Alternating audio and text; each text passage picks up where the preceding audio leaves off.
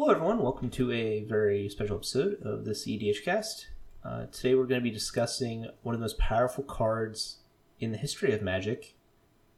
But first, I'm going to be introducing a good friend, Rebell. Hello, Rebell. Hey, guys. So, today, Rebell and I are going to be discussing Mana Crypt.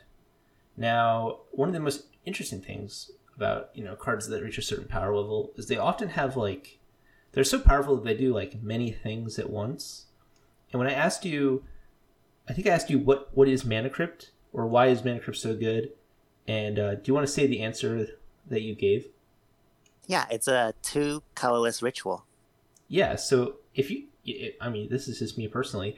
When I hear about when I think of Mana Crypt, I think of it as like a ramp spell, right?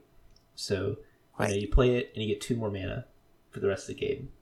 But in reality, and in CDH often, it is just a ritual, right? I play my Ad Nauseam, I go down to 3 life, I play my Mana Crypt, cast Final Fortune, and die. But, sometimes you resolve Ad Nauseam, you hit Mana Crypt, you play Mana Crypt, tap it for 2 mana, you play a Mana Vault, all of a sudden you're just popping off rituals and making tons of mana and probably winning the game.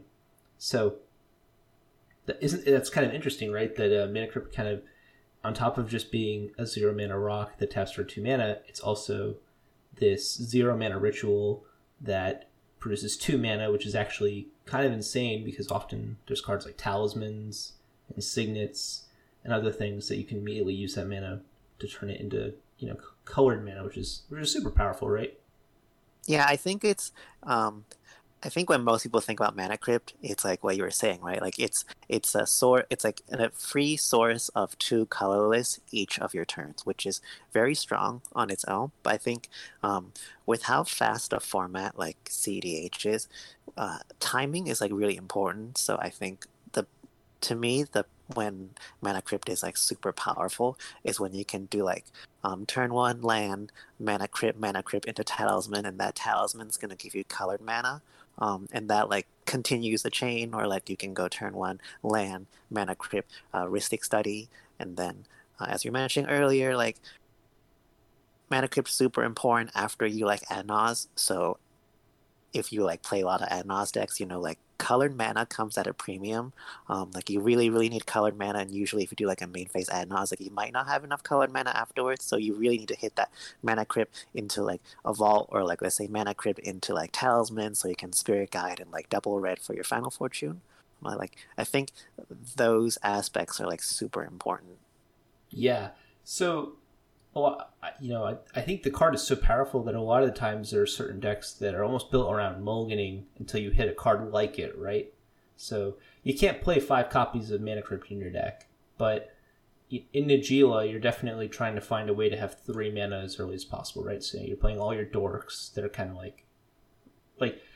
it's almost like every dork is a bad impersonation of Sol Ring, and every Sol Ring is a bad impersonation of Mana Crypt, right? Yeah, I was just thinking that actually, just about other rocks you would have, and just how much worse Sol Ring is, compared to Mana Crypt, just because the cost is 0 versus 1. Yeah, I'd say the only card in the format right now that really rivals Mana Crypt in terms of its ability to be explosive is probably Jeweled Lotus, right? Yeah, and there's so many discussions about there's a tendency to really want to compare Jewel Lotus to Mana Crypt, and I think as I was mentioning earlier, we're talking about it as a ritual, right? And about how these things are kind of tools that's really important in the timing of your play. And when you compare Jewel Lotus to Mana Crypt, a lot of people compare it in the aspect of Mana Crypt is a permanent thing that gives you 2 mana each turn, but Jewel Lotus for the decks that can really use it gives you 1 more than Mana Crypt, and also it's colored mana, and also it costs for nothing. So I think that's the part you should be comparing. You would in a Godo deck, they're both kind of the same thing. Yeah, that if your deck is constructed, and we can kind of go into this too about Mana Crypt, but in terms of Jeweled Lotus, if your deck is constructed in such a way that 3 colored mana of any one color that can only cast commander spells, if that's a strong enough ritual in your deck, then it's a strong enough ritual, right? And in the same way, if a 0 mana ritual that makes 2 colorless is good enough in your deck, it's good enough for your deck. Now, I know you've played a lot of Sisay, and you were telling me earlier that Sisay actually isn't the best deck for cards like Mana Crypt because of the color requirements and the activated ability. Do you want to go into that a bit? Yeah. So I think earlier versions of my Sisay decks, I had Mana Crypt in there just because, it's Mana Crypt. Yeah, I can always go land Mana Crypt Sisay. But back then, I play a lot more like Dorks, and because Sisay has that unique need for different color identities in the permanents you have, oftentimes those permanents have just colored like mana costs. So, like for example, Sig is like blue black, blue black. Derevi is just 3 of each one color. So, I mean, Sylvala, if you play Sylvala, is like green, green, and one colorless, right? Like a lot of these cards don't use that colorless. Like your interaction, maybe Mana Drain or like Dispel, Dovin's Veto. Maybe if you play Fire Company, use that one. But you see what I'm getting at. Like a lot of these spells we use in CDH actually don't really use that colorless pip. So while I still play Mana Crypt, I actually didn't play Mana Vault, and I didn't play Soaring in like the earlier renditions. And then I really thought about like how can I use like those. We can agree like those rocks are like some of the best things you can have in your deck, right? Like Mana Vault, Soul Ring, and Mana Crypt. How can I build a deck that can leverage those cards better, as opposed to having cards that doesn't allow me to maximize on those effects? So like switching the dorks for like talismans, I think is like something I did. I actually learned a lot about this, or like really started thinking about this when I read. I forgot who. I think it's Deeks. I forgot whose primer it was for Niv Mizzet, like the Parun, and how that deck was really designed to like really leverage the colorless pips in the spells because your commander costs so much in colored pips. So I forgot what that pirate like spell was, the one that's like deal 2 damage to each non-pirate. Yeah, I know exactly the one you're talking about. It's like a But pyroclasm, but doesn't hit yeah, pirates. so it was it was a thing that really interested me, or was really interesting to me in that primer was like normally if you think pyroclasm versus like that spell, pyroclasm better, right? Because it costs 2 colorless. But if all your spells cost colored pips and your Mana Crypt makes 2 colorless, they're basically the same thing. Like the bombardment or like the pirate spell is an instant version of pyroclasm because your deck doesn't use colorless as much. So it was okay to that designer that some of the spells were larger in CMC because the CMC wasn't using as much colored pips. Yeah, I feel like a lot of the times, if your deck isn't a good Mana Crypt deck, the problem is almost never Mana Crypt, right? Right. It's almost always that you've decided not to leverage Mana Crypt, which is Yeah, kind of an interesting another branch on the tree of this discussion. Like, at what point is a card so good that it's worth warping your deck around it and the other versions of its effect, right? Like, if you're building a deck, don't you kind of need to build it so that it can take advantage of Mana Crypt and Mana Vault and Soul Ring and all those effects? What do you think? Yeah, I definitely agree with this, and that's kind of why, not to like show my own deck again, but Please that's do. kind of that's kind of why I like to play Gigantha because Gigantha doesn't care about colored pips or like its color. It's 4 colorless and 1 red or 1 green. That means my deck can be constructed completely with like Mana Crypt, all the good rocks, all the good rituals like Dark Ritual, Cabal Ritual, like even Rite of Flame because it's like a turbo deck. Like I don't care about any of those restrictions. I can play that companion reasonably fast because I can leverage all those really powerful cards, as opposed to like playing a deck that like cares a lot more about colored pips, and I kind of have to like build my board to support that kind of play. I found a lot more success when you kind of like play into those really broken effects. Like I think a lot of people, or there's kind of like a discussion between like mana dorks versus like a talisman. Some people really like talismans, some people really like dorks, and I think the that it really plays into Mana Crypt really well, and like a Soul Ring really well. That 2 CMC is like so important that like you can go turn 1 into a like rock into a talisman is super powerful versus like turn 1 into a dork, and you're kind of stuck. Yeah, I actually agree. I think there is a bit of a a bit of a. I feel like a lot of times people act like you need to choose between dorks and rocks, and in my deck building, I tend to just play too many of both, and I found that to actually be pretty useful in a lot of decks. But in general, yeah, like if you're choosing dorks over rocks, a lot of times you're still playing a lot of rocks, and a lot of times you're still probably playing at least some dorks if you're in green. Like Birds of Paradise is just so good. It's hard for a lot of people to not run that card or Noble Hierarch also. But you do have to really think about, am I leveraging just the actual power of these cards I'm playing if I'm not playing at least Arcane Signet or a Talisman, especially in a deck that's trying to be explosive. I feel like the ritual, like the way you describe Mana Crypt as a ritual actually is really interesting, because I feel like the format right now really wants you to be explosive. It really wants you to like have an insane start where you just play all these rocks out and play some insane value engine or drop a commander that draws you quite a bit of cards. And so Mana Crypt is super useful into that environment, because the colorless is obviously, being a 0-mana ritual is insane. Being a 0-mana ritual that sticks around is insane. Being a 0-mana ritual that helps you play out other rocks that often fix your colors is insane. Those are all very powerful things, and so you have to really consciously decide not to do those things. It's not just oh, I like dorks. You have to be like, oh, I like dorks, and I really have a good reason for not playing all this explosive mana, right? Yeah, and I found that when I'm building like decks that I want to play dorks in, usually it's because I want to leverage the dork as also an additional resource, such as like if I'm playing Neoform or Eldritch Evolution, or like Gaia's Cradle and stuff like that. Like that's when I feel like dorks are really needed. Or like if I'm playing a Razaketh like line or something, like I really really need a high density of dorks just to support like the turn where Yeah. I have a Razaketh.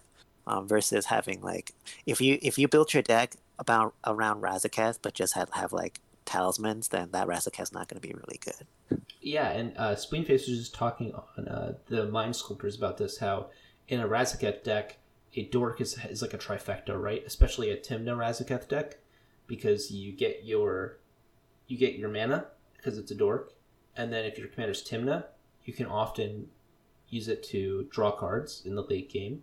And then if you're on cards like Eldritch Evolution and Neoform, now you have fodder for your tutor effects. And then if you're on Razaketh, now these dorks represent win conditions on the battlefield.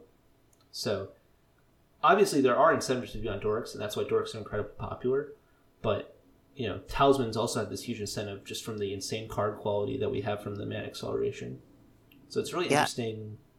I think that really is actually, I think of the format at this point as two different archetypes. There's the red-black archetypes and the blue-green archetypes. And the blue-green archetypes, I mean, obviously there's like Abzan archetypes that don't fit into this totally, and there's like, Boros and things like that. But a lot of the red-black archetypes are about being hyper-explosive with rituals and like crazy card advantage spells like PETA, Necropotence, and Ad Nauseam. While there's the blue-green decks, which are based around dorks and Neoform and Thassa's Oracle and all the crazy synergies that come with like Spellseeker. And I feel like that's almost split down the divide of, am I trying to play into my talismans and my arcane signets, or am I trying to play down my Razakeths and evolutions? And do you think that's a fair way of looking at the format? I think it's really fair. I really like how you've identified like one of the archetypes is black red, because I sometimes feel like people overvalue like blue when it's like within those kind of strategies, when really it's like just black red that's like doing almost all the work for you. You get all your rituals, all your tutors, you get your breach. You're like good with black red. Of course, having another color helps, but like that's really the core. I was just thinking about when we were talking about this, how like sometimes people think like when you top deck that Mana Crypt like later in the game and you've got nothing to cast with it, it's kind of a shitty top deck, right? Like or the same thing with the dork. Like if you're playing a dork deck and like you top deck your dork, and when you need something else, like it's kind of shitty. But I think when you build your deck to really leverage these kind of effects well and kind of focus on that, they could be a pretty good like top deck, or like not as bad. Like for example, like if I'm playing the black red turbo archetype, I don't really care about that top deck because I'm trying to increase my density of like really fast starts and just jamming as many of those cards as I can so my mulligan can be easier. But if I'm playing the blue-green deck, even if I do top deck that dork, it's a resource I can use later. So even though it's not the most optimal top deck, it's not the worst either because it just gives me another like target for or another resource to use for Neoform or like a Razaketh or something.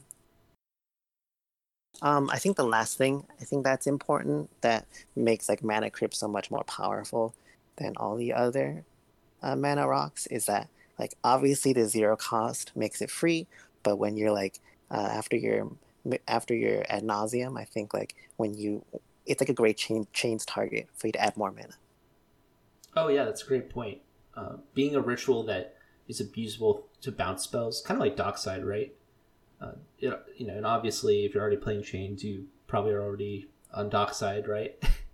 if you're in black blue, you're probably also in red, so you can probably also bounce your Dockside, bounce your Chains, bounce your Dockside, bounce your Mana Crypt, maybe bounce a Talisman to make some red mana.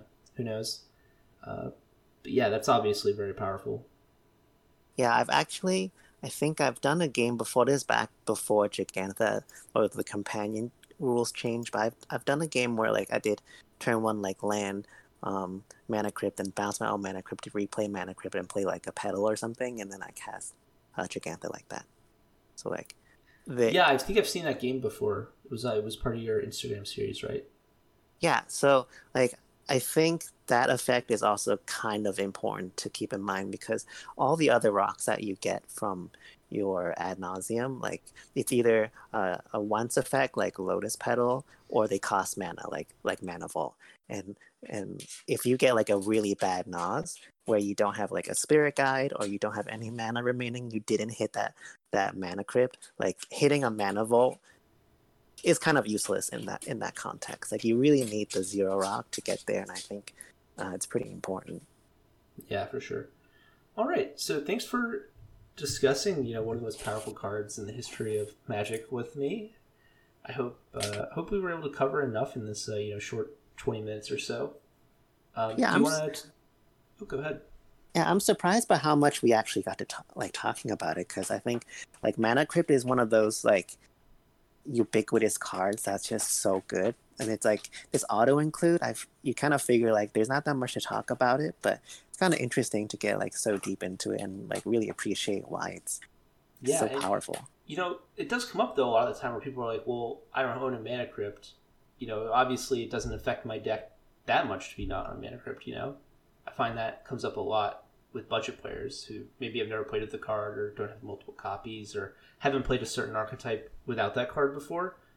But like I've talked to people trying to play Corvold and they're like, well, I don't own any cards over such a price. And it's like, well, I don't think you can play a farm deck or a deck like that's super aggressive with Ad Nauseam without Mana Crypt because it's so necessary to have your explosive starts after the Ad Nauseam or drawing 5 off the top of the Necropotence or something. You just kind of need that acceleration. Or even just a turn 1 wheel. Like, Mana Crypt plays tons of turn 1 wheels in decks like Blue Farm. And that's, like, super important. So. Yeah, I think I think some people are thinking, like, well, I only hit, like the turn 1 Dream Mana Crypt, like, only, like, X amount of times out of all my games, so I can go without playing it. But I think, like, the point is that you having Mana Crypt in your deck gives you that opportunity to have that like amazing start of not like even if you're not playing a farm deck, like a turn 1 Mystic Study is so incredibly powerful. It's like basically like when you play a turn 1 Mystic Removal, but a little bit better because you don't have to pay the cumulative upkeep. Yeah, and you hit dorks. That's kind of insane. Yeah, there's just like so many things that one card enables you to do on turn 1 that I think you kind of you're not able to appreciate it as much until you like really start playing with it and seeing how much potential and how much like speed it gives to your deck. Yeah, for sure. All right, do you want to talk about any of the stuff you have coming up, Rebel, before you head off? Before we end the show? Not at the moment. I think I'm going to be showing on a couple streams, but like I have a really bad memory, so I have to like... All right. We can leave them in the description or something, or leave a link to your channel. If you enjoy, Inside Edition or something, like the drama channels or whatever, I feel like you run the best CDH drama channel. I think that's a really bad way of describing your YouTube channel. So, how would you describe your channel, I guess? I think my channel is like 30% useful information and 70% like inside jokes, like really inside jokes that only like 5 people would get. But I don't mind that because that's kind of the content I want to make. Like I just want to spend a lot of time to make that 5 people laugh. I love it. It's like your channel is legitimately one of my favorite channels. Every time I watch it and you shit on Sinestro, I legitimately laugh very hard. So I'm glad because I just want everyone to laugh at Sinestro with me. Yeah. All right. Have a nice one. See you.